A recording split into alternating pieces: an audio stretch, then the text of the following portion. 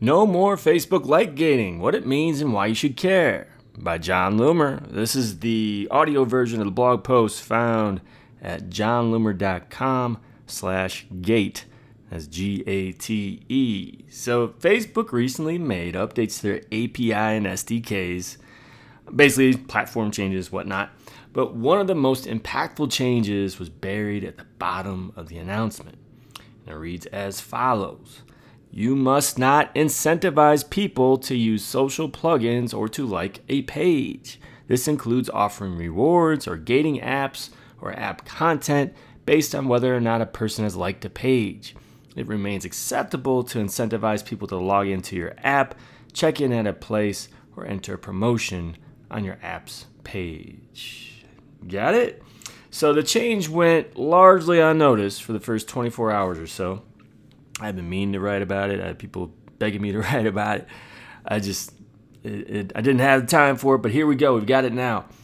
But I've read responses ranging anywhere from no big deal to freak out mode. So in this post, I'm going to help you understand what this change means and how it will impact you as a Facebook marketer. So what it means, if you use apps like ShortStack, which I use, Heyo, TabSite, and many, many more, you may be using a like gating, also known as fan gating feature. It works by showing different content to fans and non-fans. So let's give you an example. Let's use a contest for brand A. To make it work, you need to provide different views, whether a user is a fan, like click to enter, or a non-fan. First, like my page, to enter. When you visit brand A's custom app, Facebook will check to see whether or not you are a fan and present the view accordingly. Well, that's no longer going to work. So if you already have an app that is using this functionality, it'll continue to like gate until November 5th. But after that, the like gating functionality of the app will stop working. Like gating functionality will not work for any new apps created going forward. So why Facebook did it? Well, let's take it straight from Facebook. And it reads as follows. It was along with that previous passage. To ensure quality connections and help businesses reach the people who matter to them, we want people to like pages because they want to connect and hear from the business, not because of artificial incentives. We believe this update will benefit people and advertisers alike. So Facebook wants users to like brand pages because they actually like them. It's crazy. Not because they were promised some freebie or contest entry for doing it. So ultimately, Facebook says this will improve the experience for both users, they'll see the content they actually want to see, and advertisers. Targeting by interests is now more effective, you would think. So why it all makes sense. So look, I have used like gating. I actually think I may have some like gating going on right now. I constantly run ads to build relevant likes, and one approach I took in the past was offering my free ebook in exchange for a like. I found that to be pretty darn effective. I personally think this approach works. I'm giving away highly relevant content to people in exchange for a like. If they like that content, they should also like seeing my posts in the newsfeed. It's my assumption at least. Unfortunately, though, this may be the exception when it comes to like gating. Majority of brands using like gating do it in connection to a contest. So many offer prizes, think iPads, that aren't closely connected to the brand. Or it could be in exchange for coupons or even a contest with a relevant prize. The main issue with this form of like gating is that it is not in exchange for content. There's no implied desire to see that brand's content in their newsfeed. On one hand, like gating can be compared to website lead magnets, where a valuable piece of content is offered in exchange for an email address. In either case, the value of that opt-in may be less than if provided without incentive. But the lead magnet is certainly an effective method of list building. I won't argue that. I love it. The difference, though, is that the negative impact of like gating goes far beyond your number of likes. Facebook tells us that the average user would see 1,500 stories in a given day.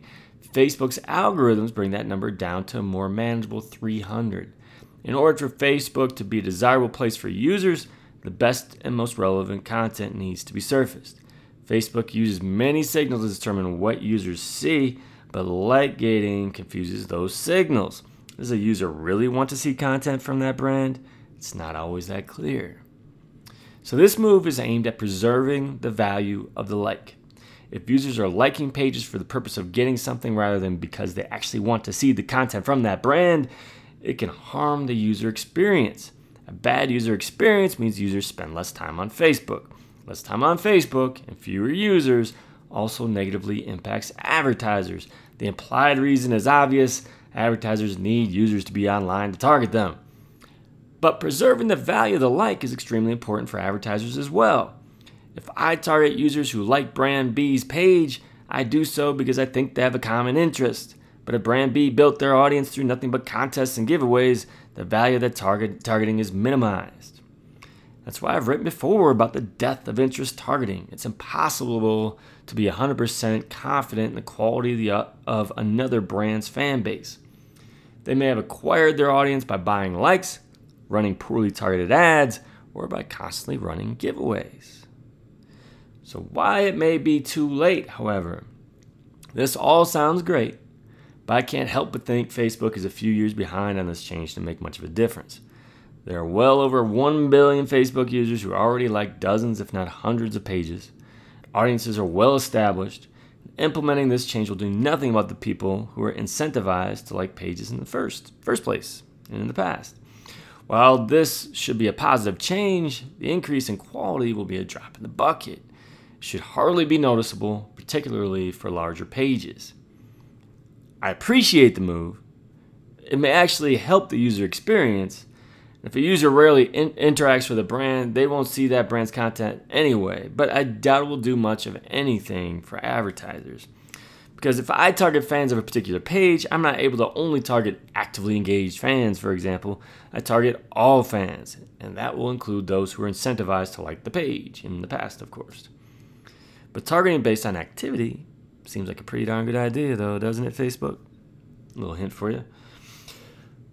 Now, likes still matter. One common response to this change I've read is that it doesn't matter because you shouldn't be focused on likes anyway. I find this to be way off base.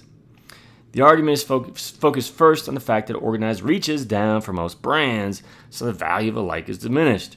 While organic reach may be down for some, not all, including me, brands are still reaching a lot of people for free. That remains significant. Likes still matter. Additionally, the act of a like helps marketers bucket users for more effective targeting. If you build your audience with relevant people, this gives you a highly effective group of people to target when building your email list, driving traffic to your website, or selling. I've seen it over and over again. Fans convert at a very high rate. See this through organic content and with ads. You can read my blog post where I talked about getting a 40 times ROI when I launched a product. Another one where I did an online offer and I got a 9.5 times ROI. All from my own personal experiences. That was with targeting fans. So now what? This isn't the end of the world, people. Embrace that your fans will be those who care most about your brand. But also accept that it will now be harder to increase those numbers, particularly if you previously thrived with contests and other like gating. No matter what the method of increasing your audience, you need to establish a compelling value proposition. Why should someone like your page? The incentive may be as simple as providing the most thorough, helpful, or entertaining information in your niche. Don't panic. Increasing likes still matters, but it may be time to get more creative with your methods. Now it's your turn. How does the loss of like gating impact your approach and Facebook marketing in general? Let me know in the comments. Go to johnloomer.com/gate.